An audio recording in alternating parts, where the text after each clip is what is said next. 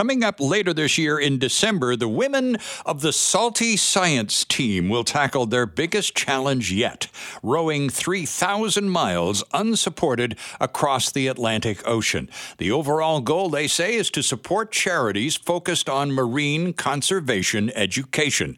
All of this at their very fun website, saltyscience.org. One of the salty scientists and rowers from that four-person team is Dr. Isabelle Cote, distinguished SFU professor of marine ecology and conservation, on the line with us this morning. Dr. Cote, Isabelle, good morning and welcome. Good morning. Thank you. Well, it's good of you to join us today. How long has Salty Science been in the works, Isabelle? For about 2.5 years now. We started thinking about this crazy thing about 2.5 years ago. And of course, with the big Oceans Conference having just wrapped up here in Vancouver in the last few days, the timing on this announcement is not coincidental, is it? No, not really. But we also made it coincide with today, which is the International Day of Girls and Women in Science. So you're trying to provide inspiration on quite a number of fronts, to say nothing of, rowing across the Atlantic Ocean. What an incredible target to shoot at. How on earth did you manage to even arrive at an attempt? Yeah, one of our teammates was actually at the finish line a couple of years ago. And she got really inspired and thought, I'm going to get a team together to do this. So that's how it all started. And as it happened, she was a marine biologist. She got together, myself and two other marine biologists. And the cause that unites us all, obviously, is the ocean and ocean protection. And so it all basically went from there. And we figured, go big or go home. Yeah, right. So talk to us about how big. What size boat will you be taking? So we have the boat already. She's called Emma, and she's a specially designed rowboat, 28 feet long. And there's, if you can imagine, there's sort of a cockpit in the bow and a cockpit in the stern, and those are sort of sleeping cabins, if you want, although they hardly accommodate more than one person. Mm-hmm. And then it's wide open between the two, and there's 3 stations for 3 people to row at once. Okay. So the most you're going to be able to muster is 3-person power at any one given time. That's right. Although most of the time it's going to be 2 people on the oars, because we're going to be rowing on a 2 hours on, 2 hours off cycle, 24 hours a day, until we get basically from the Canary Islands off the coast of North Africa to Antigua in the Caribbean. So how long do you estimate that's going to take you? We kind of hope between 45 and 55 days. It kind of depends on conditions. Right, of course. And again, I'm looking at saltyscience.org, and it's a great website, by the way, Isabelle. Congratulations to your webmaster. It's a buffo website. It's lots of fun and very, very energetic visually.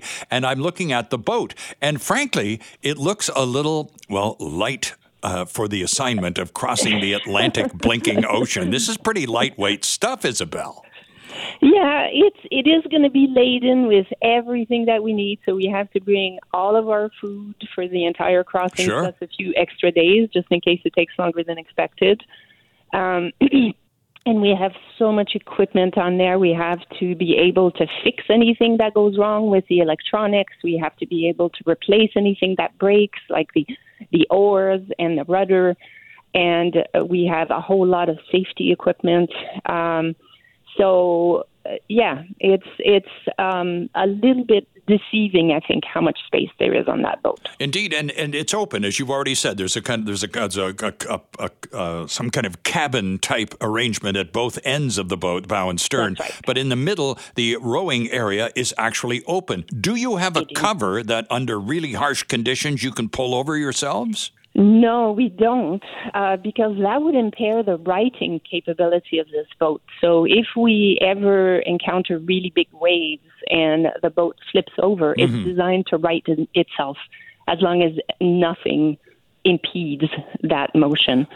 So, we're open to the elements. I see. So one would also consider then, as you sit in your rowing position and on pretty heavy conditions in the Atlantic, I'm kind of familiar with the Atlantic. It can be pretty nasty. And so are you wearing a seat belt of some kind too?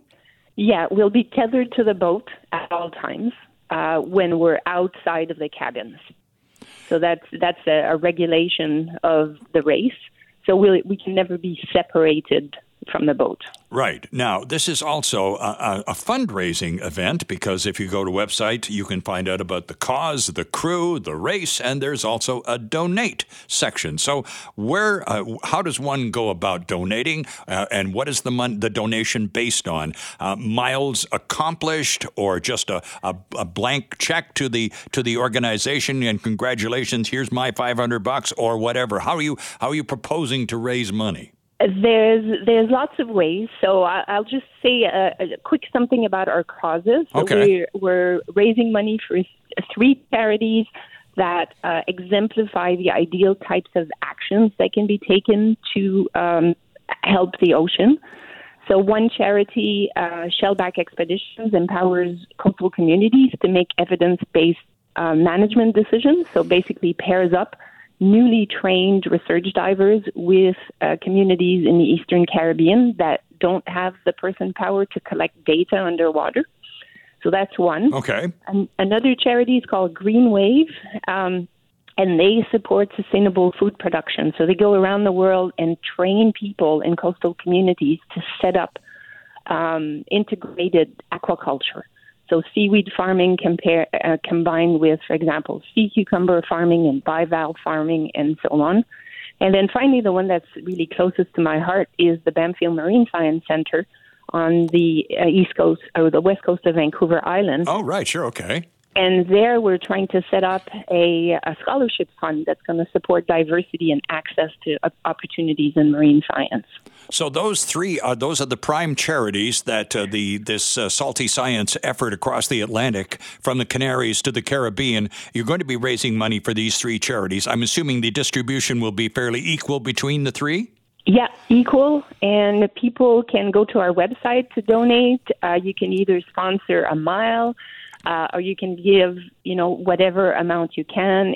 If you're part of a corporation, we have a corporation package, and we offer corporations, depending on their level of funding, logos of different sizes on our boat or on our oars. Aha.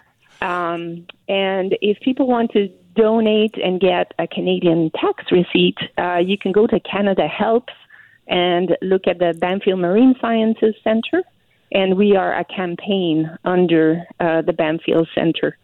So if people go through the Canada Helps website, then they can get a tax receipt for Canada. Well, this is not going to happen until December. Are you in training already? We've been in training for about 18 months. And we've had 2 training camps. So the boat is in Florida right now, but we are spread across 4 time zones. So we got together in January, did a lot of rowing, including our first overnight row, which was absolutely incredible. And then this summer, we're getting together June, July, August, and we're just going to put in the miles on the boat. Well, we'll talk to you over the summer then, Isabelle, as you get ready for the big push in December.